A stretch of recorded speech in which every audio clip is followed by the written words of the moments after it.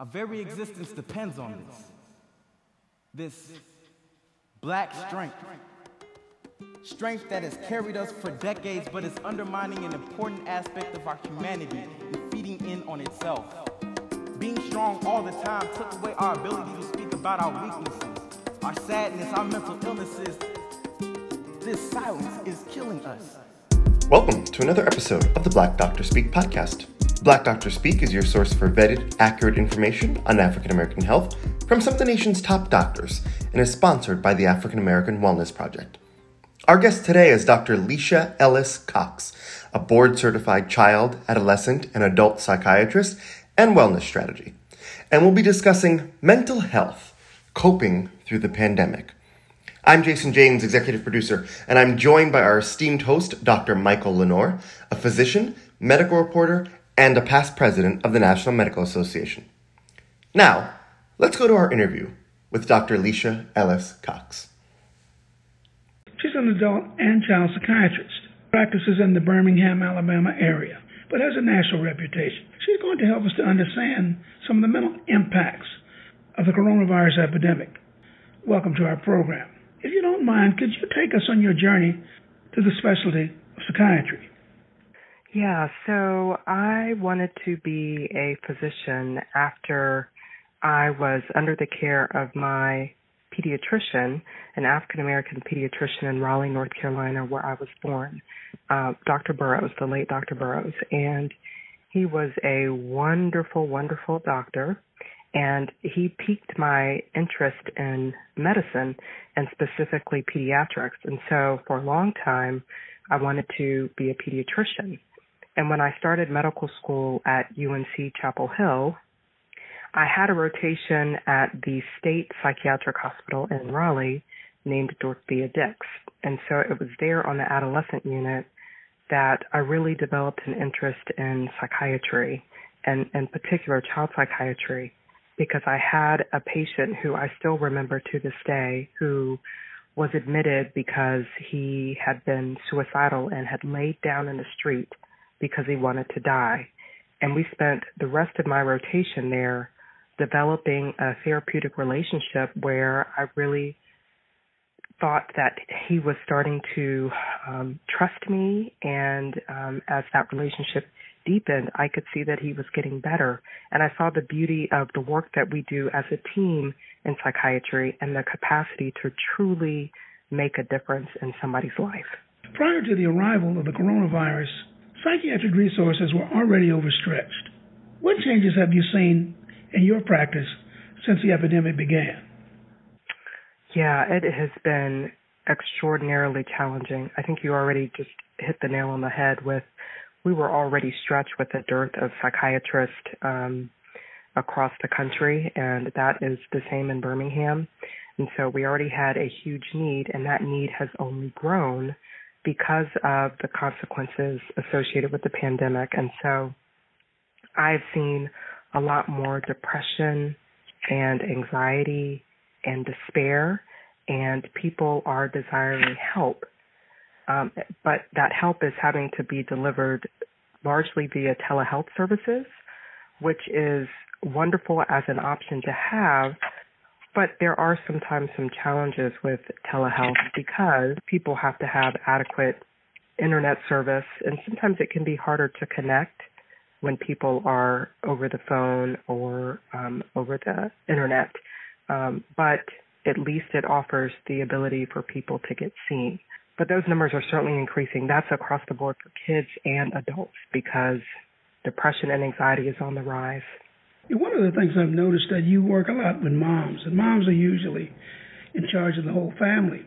So when mental health issues arrive, they're usually the first to recognize it or the first to be involved in it. What are some of the subtle signs that mental issues are a problem?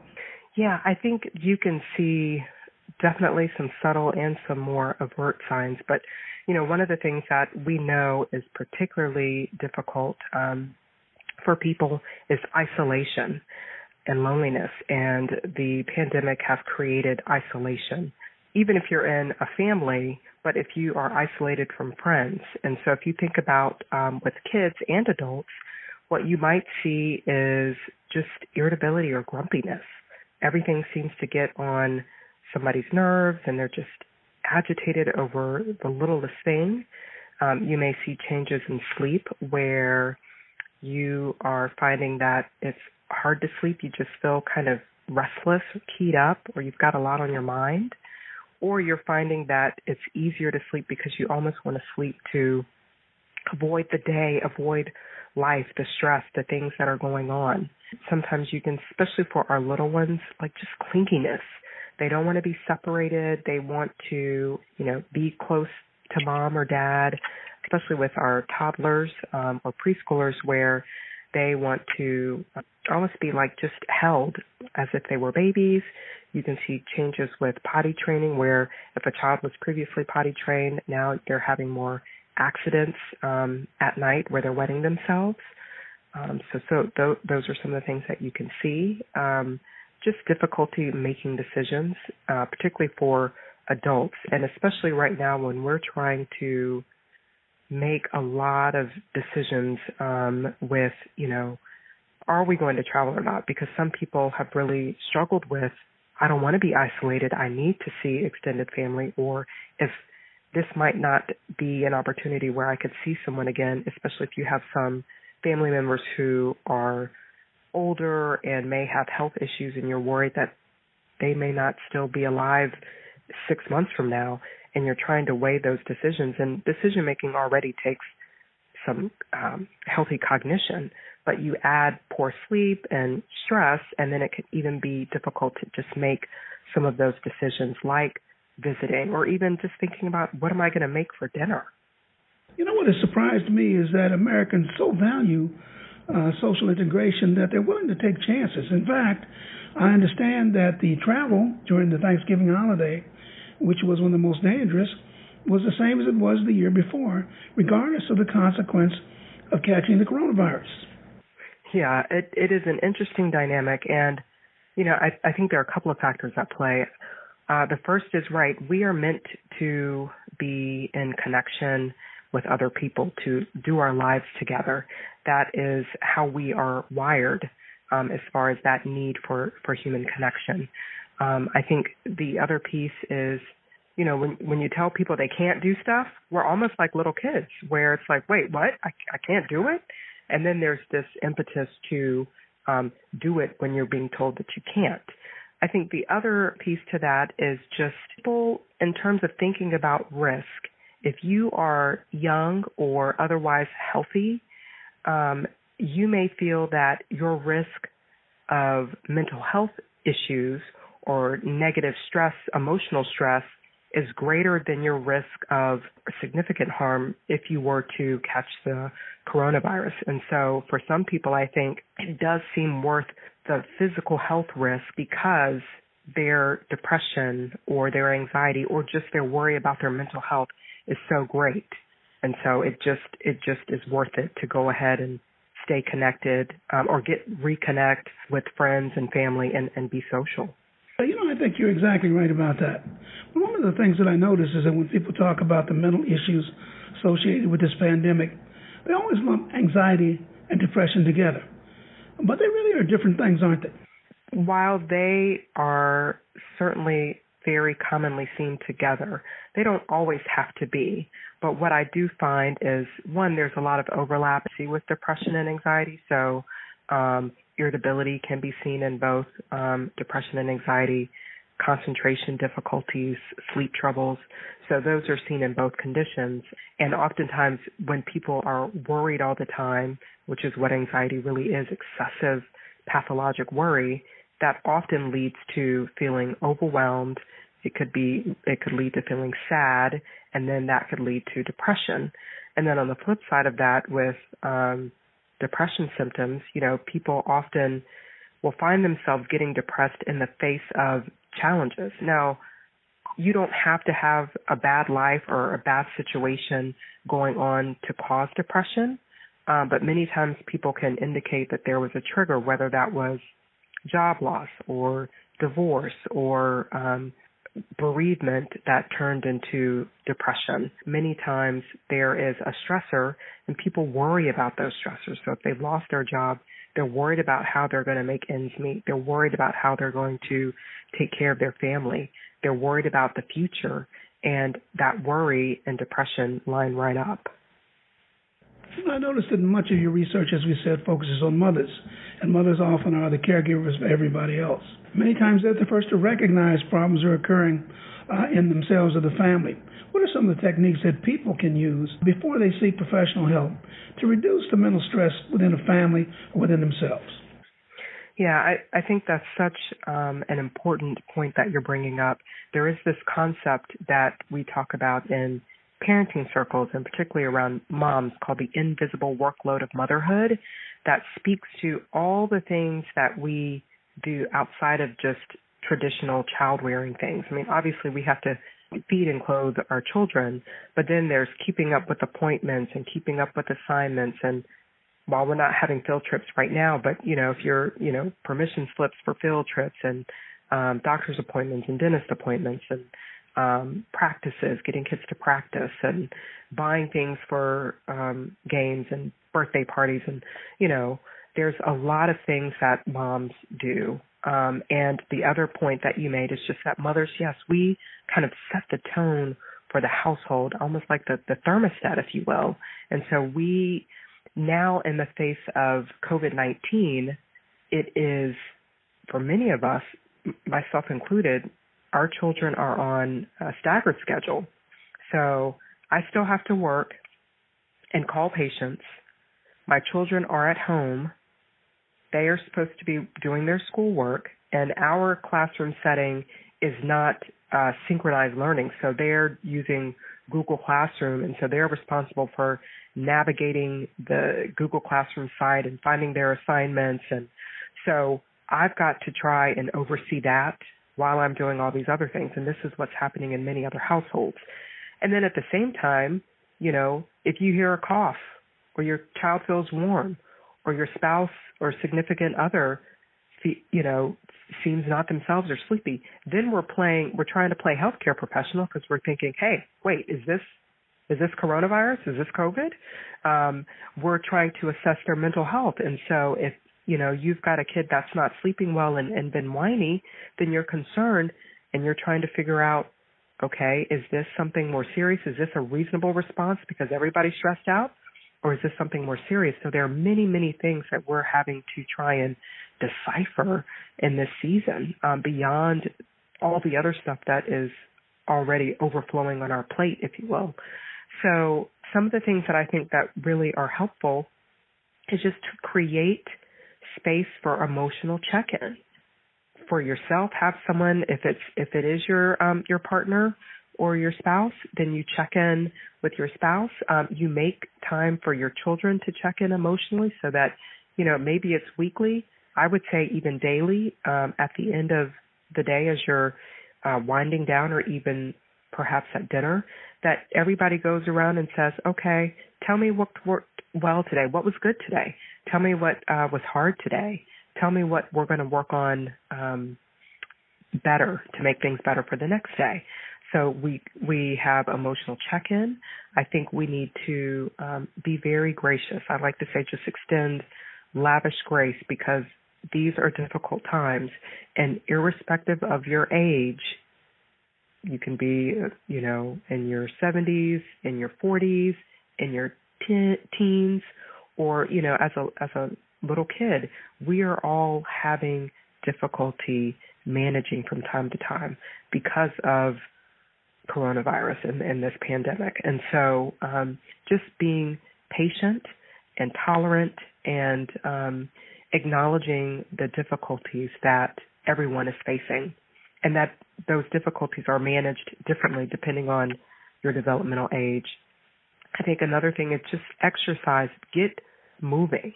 Exercise is known to release feel-good hormones called endorphins that are almost like natural antidepressants. So we need to move our body. You can have a dance party with your kids.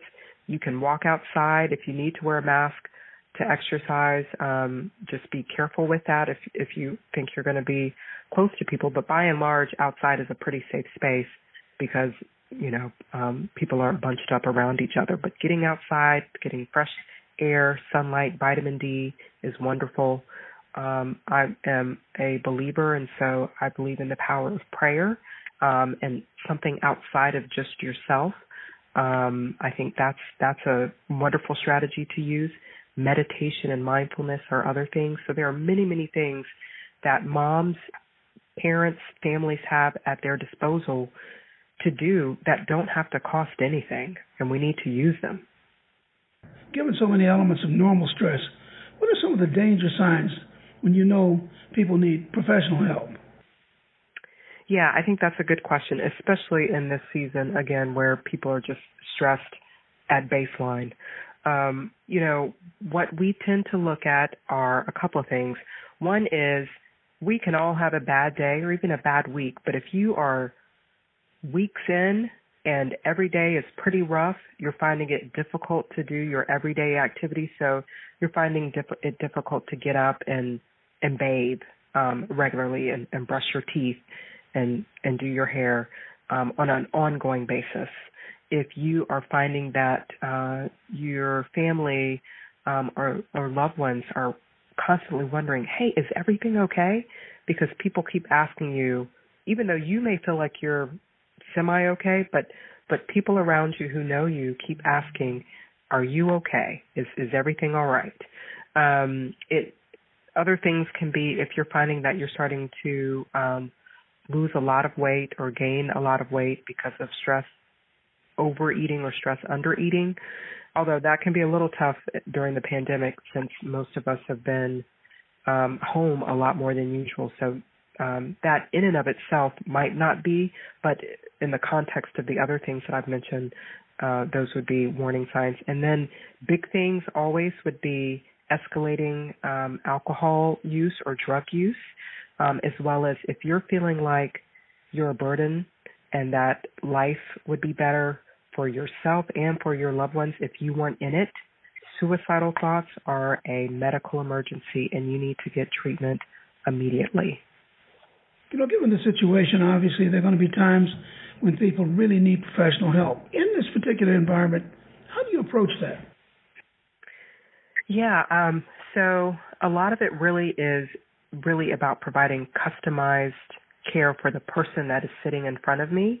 And so, what I want to know first is what is it that they are concerned about, and then what is it that they are desiring? Because sometimes people have ideas about what do they think that they need, and looking too at what they may have experienced in the past. And so certainly if someone has had a history of mental disorder before, if they've had an episode of depression in the past, or they've had an episode of anxiety that they got treatment for, then that's going to be a different conversation than someone who's never had treatment and whose symptoms might be mild. So with new to treatment, never had symptoms before, and symptoms are mild, therapy can be a wonderful, wonderful tool, along with lifestyle modifications like we discussed previously with exercise and meditation and healthy eating.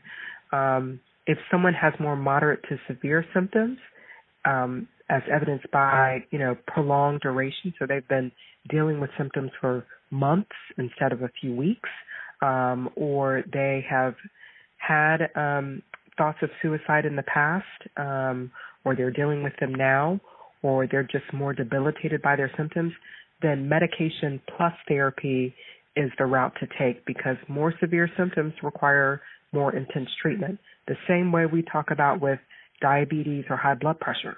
So if someone has diabetes or high blood pressure, you might first start with lifestyle modifications. However, if their symptoms are more severe, then we add medication in the mix. And it doesn't mean something's wrong. It just means more severity of illness. We take more intense treatment approaches. One of the issues that I deliberately left undiscussed is the fact that you and your family at present are experiencing a coronavirus infection. Your son has it, you and your husband have it. What's that experience been like? I will say, honestly, I didn't think it was going to happen to me, to us. In part, I am a psychiatrist, but I'm in an outpatient setting, so I'm not on the front line in an inpatient unit in the hospital. And so my risk is much different than some of the other essential healthcare workers who are in the hospital with, exposure to COVID pretty intently. So we've been wearing our mask. We've been safe. We haven't been going outside of, the grocery store. We've done a lot of Zoom calls and FaceTiming. But nevertheless, my son started developing symptoms. We quarantined him right away and got him tested and assumed he was positive, but just thought, we quarantined him or isolated him and hopefully we'll be okay. And then shortly thereafter, my husband and I both got sick. And while we don't have any underlying health conditions and our symptoms overall have been mild doesn't mean we've been asymptomatic. And so it's been like a flu-like illness, so a lot of fatigue and achiness, and I've had a dry cough and changes in my taste and smell. But then the other piece, honestly, has just been the anxiety of being diagnosed with COVID, and then just my concerns for what does this mean that this may hold for us in the short term and the long term. There's a growing body of data that talks about long hauler syndrome and the implications physically, but also for the increased risk of being diagnosed with a mental health condition for those of us who've been diagnosed with COVID. So it definitely gives me pause, to say the least. Yes, at times some of us think we're immortal and things catch up with us to show our real humanity. One of the biggest challenges, Dr. Leesha, is the fact that at the present time we're trying to have a dialogue with the African American community about vaccines. There is without question a healthy paranoia among our people because of the way we've been treated in the past. I think for us as physicians, we know that this is different. Many times when you've avoided vaccines in the past for yourself or your children, there was no consequence, simply because so many other people were vaccinated that you really weren't at risk of catching many of these diseases, although there have been outbreaks. If you don't get the vaccine right now, the only thing that will happen is that you will be less likely to catch the infection. But when you do get the infection, you have the same risk of a morbidity and mortality, death and disease, as you would at any other time, and this virus will be with us for a very long time. I myself am a vaccine proponent, but we know that many in our community are still talking to themselves about this, and they have justifiable concerns. What should our messaging be to the African American community? Yeah, I will say, Dr. Lenore, that it is a very real challenge because the unfortunate truth of the history of racism in this country for centuries and seen in every system that we have, from criminal justice to education to healthcare and more. And as you're already alluding to, there is a deep-seated mistrust for many in the African American community because of things like Tuskegee syphilis experiment, because of Henrietta Lacks, because of countless more stories that continue to come out about mistreatment, gross mistreatment of Black people in this country. However, we also have seen the ravages of COVID for Black people in this country because of some of the health predisposing conditions, health conditions that Black people face even more so than others. When we think about chronic illnesses like diabetes, high blood pressure, obesity, COPD, a number of cancer, things that we tend to have higher numbers for in terms of prevalence and incidence. So COVID is worse for us. We're at higher risk than the majority of other ethnic groups. And we are dying at much higher rates. And so the question that I think we really need to take into account is it really worth that risk? Is avoiding the vaccine because of things that happen badly in the past that should have never happened, but is it worth the risk of death, not just our own death, but death for people that we love if we ended up positive and asymptomatic and we passed the virus on and that led to consequences including death for people that we love? Is it worth that risk? And for me, that answer is no, especially now being in the midst of recovering from COVID. And I'll be honest, we contemplated going home for Thanksgiving. We thought about it and we both just had reservations and just felt like it wasn't the right thing to do. But I am so thankful that we came to that conclusion because we would have gotten our family sick. We have parents. My husband and I both have aging parents who have health issues. And I don't know how we would have ever forgiven ourselves if we had brought COVID to them unknowingly. So I feel like when you put it from that perspective, that we're thinking not just about our own health, but about the health of people that we love and hold dear, then the answer seems a bit easier to make. Not that it's easy, but easier to make because we're thinking about the big picture overall. Yes, that's such a powerful message, and we as African Americans have, in large numbers, avoided vaccinations, even routine vaccinations. But that was different because so many other people in our population were vaccinated. That's not true with the coronavirus. So that if you are not vaccinated, you really won't have many options. You won't get as many infections, as I've said, but when you do get an infection, you have the same risk. You have the same risk of being sick and dying as you do now. Some real thinking. If you think you've got enough information and you decide not to get vaccinated, I certainly respect that. One final question. With all of the tensions and all of the stresses, both social and economic, that we face during this pandemic, what role does racism play in the mental health conditions of African Americans? Yeah, racism certainly has a deleterious impact on the mental health of Black people and people of color. There is lots of data that supports the toxic impact of chronic stress.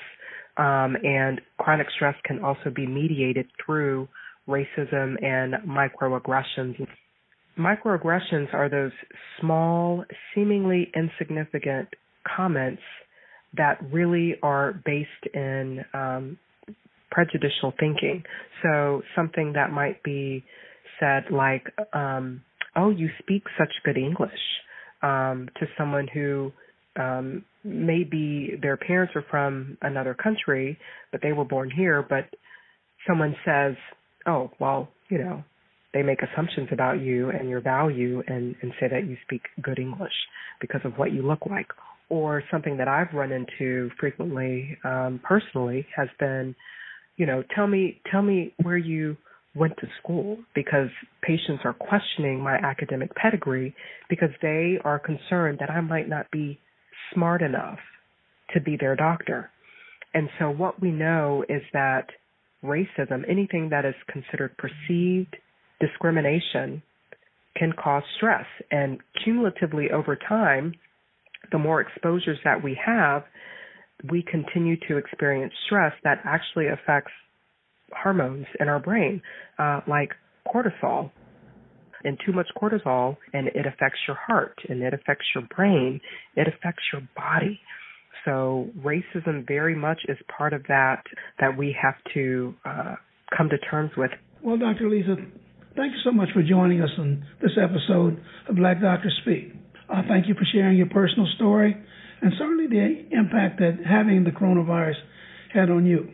You've given our audience some good tips on how to recognize mental health problems as they start to go bad, and ways in which and not only ways in which they can take care of it, but when to get professional help. Thank you very much for having me, Dr. Lenore.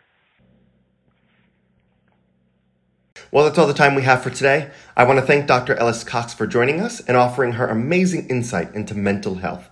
I hope you all enjoyed today's show and that you'll share it with your friends and family. Black Doctors Speak is sponsored by the African American Wellness Project, the Markel Lenore Endowment, and the Dan Weinstein Family Fund. Continue the conversation with us on social media at Black Doctors Speak on Facebook, Instagram and LinkedIn, and at Black Doc Speak on Twitter. And if you enjoyed our show, please remember to hit the subscribe button so that new episodes are delivered directly to you as they become available, as well as rate us on Apple Podcast, Google, Spotify, TuneIn, Stitcher, Amazon, iHeart, Pandora, or wherever you get your podcasts. And remember, listening to our show is as simple as telling your Alexa, Siri, or Google to play the Black Doctor Speak podcast. Take care, everyone.